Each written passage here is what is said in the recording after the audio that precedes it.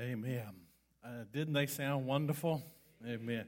Sometimes when we're in here practicing, we have two tracks. We have one that helps them learn it with the people singing, and then we have some don't. Sometimes when I've taken them out and they're singing, I go back and look because they sound, I think, as good or a lot of times better than the demo version. Ladies, thank y'all so much for your hard practice and time and effort in being able to lead us in worship. Amen. Praise the Lord. Well, we set some house rules last week that if you wanted to say amen or hallelujah, you could toot your horn. Well, we don't have a horn in here, so if you want to say amen. Let me hear it. Amen, or praise the Lord. Whatever Holy Spirit puts on your heart, you feel free. We're here to worship and to just enjoy a great time as we worship the Lord back as a family together inside. I'm just so excited to see each of y'all. In the middle of this, we began our study on the book of Acts. So if you want to go ahead and take your Bibles with me and open them to Acts chapter 1, we'll be finishing up chapter 1 next week.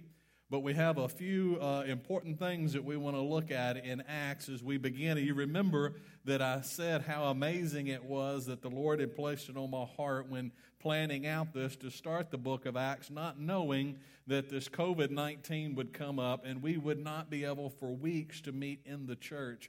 And some people said, what are we going to do? The church isn't meeting. Well, the church is the people of God.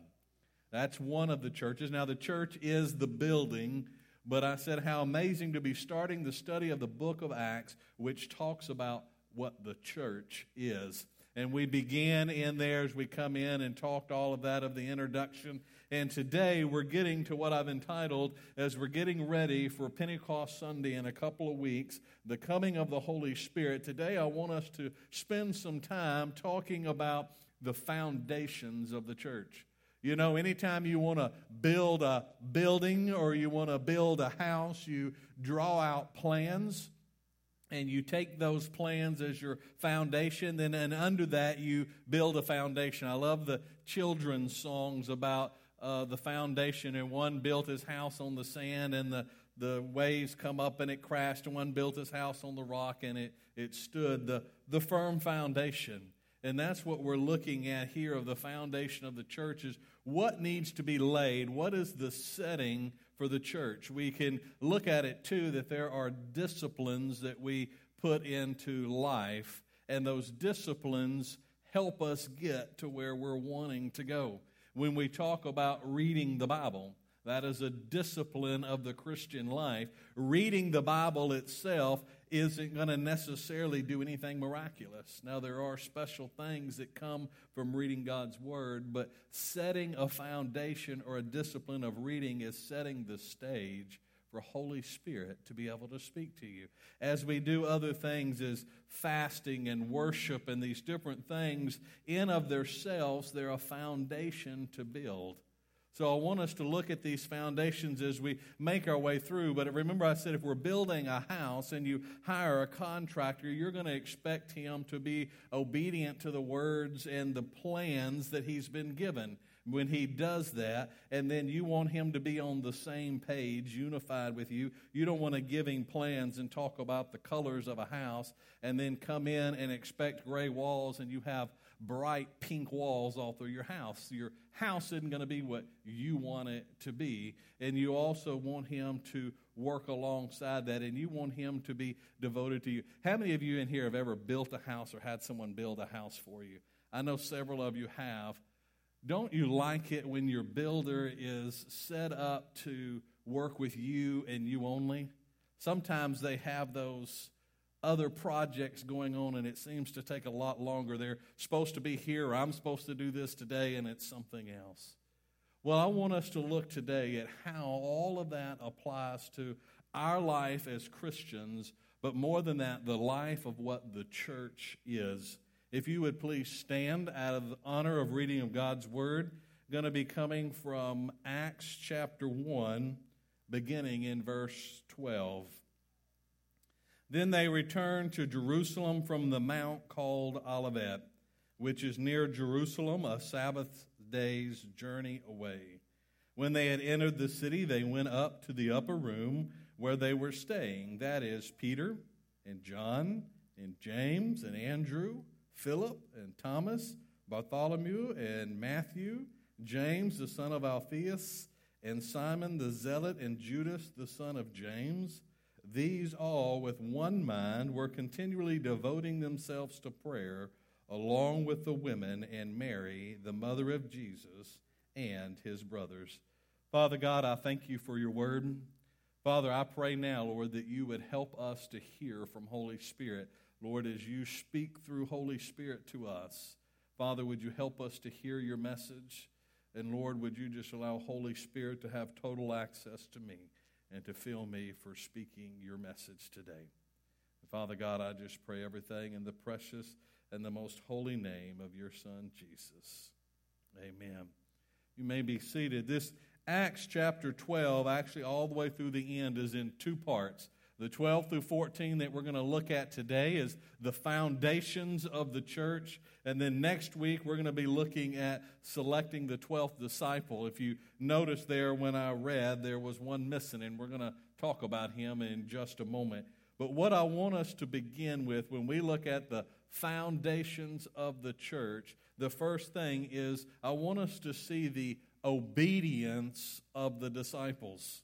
The obedience of the disciples. Look there as Luke recorded in verse 12. Then they returned to Jerusalem from the mount called Olivet, which is near Jerusalem, a Sabbath day's journey away.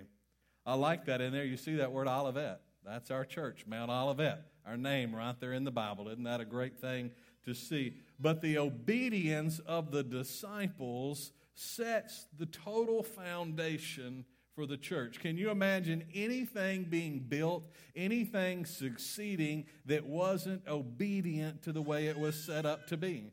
You know, we could be obedient. We could join a gym membership, and if we wasn't obedient in going, then it's not going to do us any good. If we wasn't obedient to the rules in there, they're going to kick us out. So the first thing we see is the obedience of them. Well, what are they being obedient to? Let's look over there at the first part of Acts 1 at verse 4. It says, gathering them together, that's Jesus, he commanded them not to leave Jerusalem, but to wait for what the Father had promised, which he said, you heard of from me.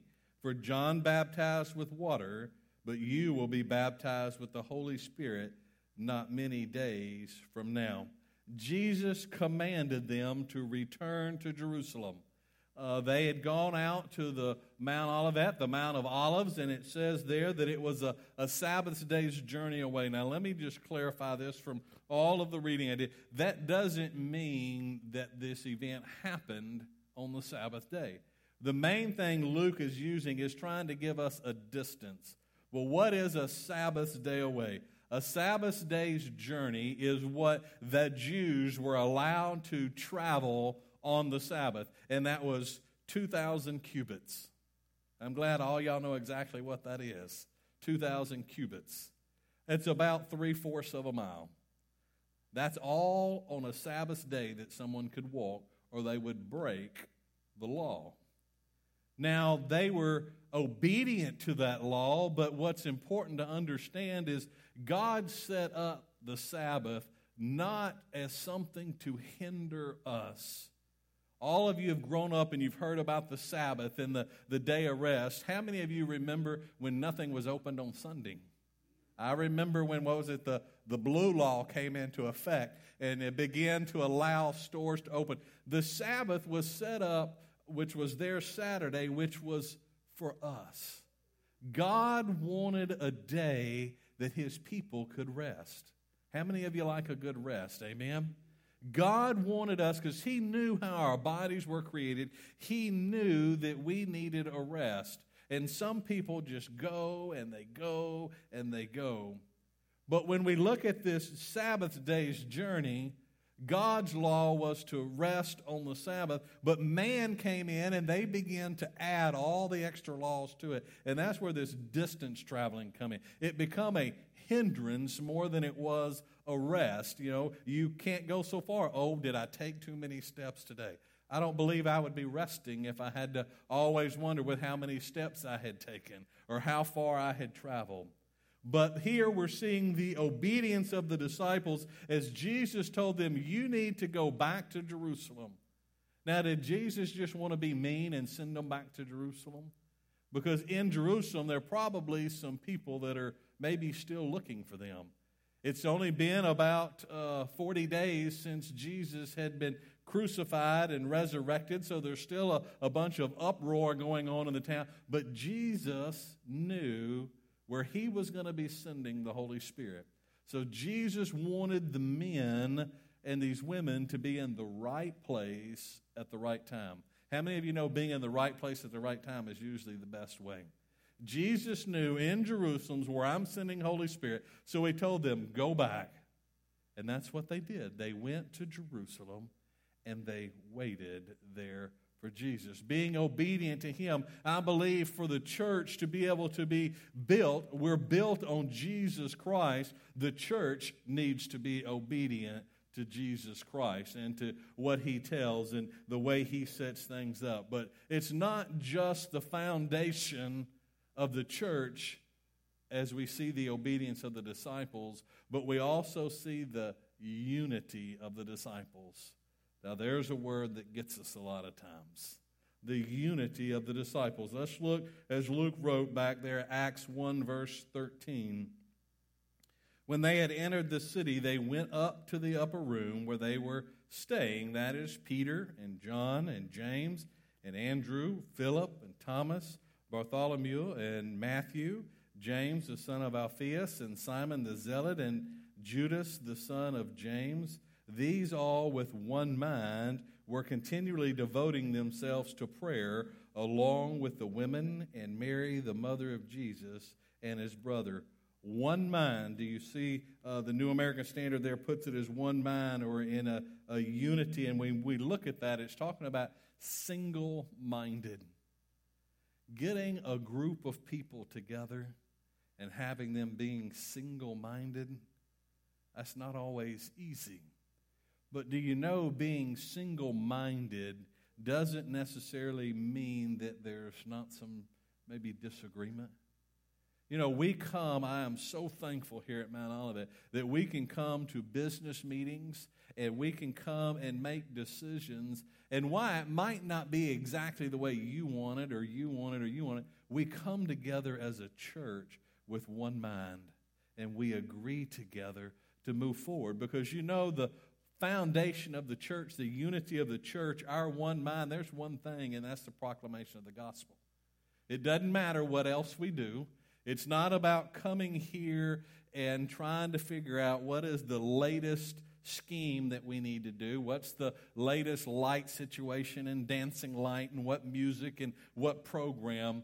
Our goal is to share the gospel and to show God's love. And we come together one-minded with that focus at hand, and that's what moves us forward. They were united in their heart and their mind. Let's look at Psalm 133, and we get a good picture of this one-minded unity. Psalm 133. Behold, how good and how pleasant it is for brothers to dwell together in unity. It is like the precious oil upon the head, coming down upon the beard, even Aaron's beard, coming down upon the edge of his robes. It is like the dew of Hermon, coming down upon the mountains of Zion, for there the Lord commanded the blessing, life forever. How pleasant it is for brothers to dwell in unity. A foundation of the church has got to be unity. If we come here as the church of Mount Olivet, and if we come as the local body, the local part of Jesus' church, and we're ununified, we're not going to do anything. Can you imagine being an outsider, for a lack of term, and you come into a church and there is ununity all throughout the church? You're going to begin to, well, why am I even here? There's got to be something better than this. But if you come in and you see the unity and how a group of people can come and work together, that advances it. But also in this unity of the disciples, we see there what I'm calling a roll call. I want you to listen to these names, beginning there in verse 13. Peter and John and James and Andrew, Philip and Thomas, Bartholomew and Matthew, James the son of Alphaeus and Simon the Zealot, and Judas the son of James. If you were to take and count those names, you're going to come up with 11 disciples. You remember there used to be 12, but Judas Iscariot, after he had went and betrayed Jesus and turned him over, he went and hanged himself. So now we have 11. Next week we're going to look at picking that other one. But what a person, this other Judas. I can't imagine the one that's left here, how he must have felt carrying the name Judas. Because, you know, when we go around, I don't go around saying Annette Burns. I just say Annette. So can you imagine him being called Judas and maybe what come along? But I believe the Lord gave him the ability. But with these people, we see that same roll call in a little bit different order Luke records over in his gospel. But we also see there that Mary, the mother of Jesus, was there. And an interesting fact for you, this is the last time in the New Testament that you're going to see the name Mary, mother of Jesus, mentioned. And we also see Jesus' brothers. And that's very important, I believe, here because they've gone back to this upper room and they've began to have this prayer service, as we might call it. And Jesus' brothers are there. And up until Jesus' resurrection, his brothers didn't believe that he was the Son of God. But how the resurrection changed that. And he even made an appearance to one of his brothers. And a couple of his brothers actually became leaders of churches later on in the church history as it moves through. But we see there, but how it is interesting that Luke records here that Mary, the mother of Jesus, and the other women were there. That's very important because normally when listing people in Bible time, women were not listed. Women were not part of the group. But here we begin to see the unity of what's happening with the church. Maybe we could see it best over in Galatians chapter 3. Galatians chapter 3 and verse 28. Let me read this one to you. There is neither Jew nor Greek. There is neither slave nor free man. There is neither male nor female. For you are all one in Christ Jesus. The church beginning to be formed even in the way that Luke is recording this and including the women and bringing the unity together, because when we become the body of Christ, it's not about me, it's not about you, it's not about an I, it's about the whole body of Christ working unified together. And we see that unity also, that when we see the names listed there, we see James and John. They were there together, unified in this prayer time. Do you remember back, let me just read to you from Mark's gospel, an account that happened with these two gentlemen along with the rest of them. Mark 10, verse 35. James and John, the two sons of Zebedee, come up to Jesus saying, "Teacher, we want you to do for us what we ask of you." I mean, what a thing to go up to Jesus. Jesus, I want you to do what I'm fixing to ask you to do, and you're going to do it for me. But what did they want? And they said to him, and Jesus said to him, "What do you want me to do for you?" And they said to him, "Grant that we may sit one on your right and one on your left in your glory." They're wanting the prominent seat with Jesus. They want to sit on the right and the left. Do you think these two guys maybe think they're a little bit bigger and a little bit better than the rest of everybody else? But here we see them in our story today as the church is beginning. Jesus is resurrected. We see these two men unified. They've come together for the purpose of spending time with God. And now we see there that we have that first foundation of the apostles, or with those disciples, of obedience. Then secondly, we saw that they were unified, or the unity of the disciples. And now I want us to look at the devotion of the disciples. Look back there at Acts chapter 1, verse 14. Then all with one mind were continually devoting themselves to prayer along with the women, and Mary, the mother of Jesus, and with his brothers. The disciples were devoted, first of all, to God. Prayer, when you look that up and understand that prayer is talking to a deity. Prayer here, they're coming, and they were continually lifting up prayers to God. Now, this continually doesn't mean they were doing it day and night, nonstop, nothing else. But their primary focus was devotion to God by speaking to Him in prayer. They were praying. It doesn't say specifically what they were praying. There's a little bit of controversy out there. Some say they were praying for the gift of the Holy Spirit to come. Some were saying, no, they wasn't praying for the gift of the Holy Spirit. Jesus said it was already coming. But what I love about Scripture, if it doesn't tell us specifically, what they were praying is irrelevant to us today. What's important is we saw that they were devoted, and continually their main focus of these days was prayer to God. But we also see there that they were devoted to corporate prayer. It says, these all with one mind were continually devoting themselves to prayer. They're all in one room. This upper room would have been on top of a building. It probably was a flat area large enough to house a bunch of people, because we're going to see later that there were many there. It was a second story or a third story. A lot of times had its own access, but they were there together for corporate prayer. Some people say, why do I need to go to church? I can be out on the lake and I can commune with God. Yes, you can. I can be out on the golf course and I can commune with God. Yes, you can. But are you devoted to corporate prayer? The Bible also tells us that we're not to forsake the assembling together. There is something about prayer in your private closet, just you and God, that is powerful. But when you can come together unified and devoted to corporate prayer and a group of people praying together for the same thing, that's powerful. And they were devoted to each other. The devotion of the disciples as they came and the others praying together, they were also, I believe, devoted to themselves because they're lifting up. They knew what was important. To them, as the church was starting, prayer was important. And as we're going to see all through the book of Acts, we're going to see these three things actually happening.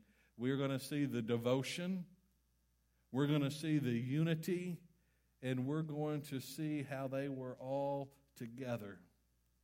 Those foundations are very important to make a church work, to make God's church work. There has to be devotion, there has to be unity, and there has to be obedience. God asks that we spend time reading His Word. God asks that we spend time being in prayer. God asks that we be in unity. You know, our God is not a God of disorder, but a God of order. And when we can be unified, we have that. So when we're looking at building the church for what the church of God is, we need these foundations. And I believe if any one of these parts of the foundation is missing, it's not going to stand the time. Especially when we go through times like this, where we're separated, we can't get out, we can't come to the church building, we can't see each other, how much stronger we need to come and stay the foundation of being obedient, of being unified together and being devoted with one another. As we come back, I'm so looking forward to the times that we're going to get to spend in prayer and the times that we're going to get to spend back together. But you know, the church is made up of a whole bunch of believers. But within that church are individuals like you and you and me. We need these same foundations in our life. If we want to, you know, I went a long time debating how to actually title this. I thought about the foundations of a miracle. How many of you would love to see a miracle in your life? Amen. These are foundations for a miracle to take place. These were the foundations setting up the moment of Pentecost when the Holy Spirit come down. But I felt that the foundation of the church fit better because as many of us want a miracle, most of us would probably say, if we were truthful, that we didn't think a miracle would ever happen in our life. But the foundation of the church, and in our life will set up for a miracle to happen as we get overwhelmed with the presence of the Holy Spirit. And I'm looking forward to those couple of weeks when we come together and we have this sermon on the day of Pentecost and the exciting time of the Holy Spirit coming down as tongues of fire and resting on them, and what happened as the church was empowered with the permanent indwelling of the Holy Spirit. You're not going to miss that in a couple of weeks. But today we've got to understand, we have to lay the groundwork and understand the foundation for this to happen. And we see it through the disciples, the obedience of the disciples, the unity of the disciples, and the devotion of the disciples. If we take any of that out, it falls. You know, I could take a stool up here. We have the foundation, and then there's those three legs that go off. If I remove one leg, many of you not going to want to sit on that stool. If you do, it's not going to be very sturdy. And the more you remove, the weaker it comes. So just have that in your mind. Let Holy Spirit speak to you through the next couple of weeks as we're building up and seeing that. Remember, there is an obedience that's required out of our lives. There's a unity and a devotion. But do you know the amazing thing? When I began, we talked about that one building a house, and I talked about us having disciplines in our life. These things in and of themselves is only setting the stage. And no matter how hard we try on these things, without Jesus, it's impossible. Without Jesus, there's no purpose in it, because we're doing it to build His church. That's what I want you to understand. The grace of God that comes through the blood of Jesus and the power of the Holy Spirit that fills us. That's the foundation, is Jesus. And these are things that move us in that direction, get us focused. Amen. Just a moment, I'm going to pray, but I'm going to ask if some of our ladies, if you would gather around Miss Barbara as I do our closing prayer. I want to pray over her this morning for strength and for help and guidance during this time as we do that. You know, here we come to these foundations I just mentioned to you. We're in obedient, we're lifting up to the Lord. And we're coming together in unity and devotion to do what the church does, and that's proclaim the gospel. And this is one way that we get to do that. If you would bow your heads.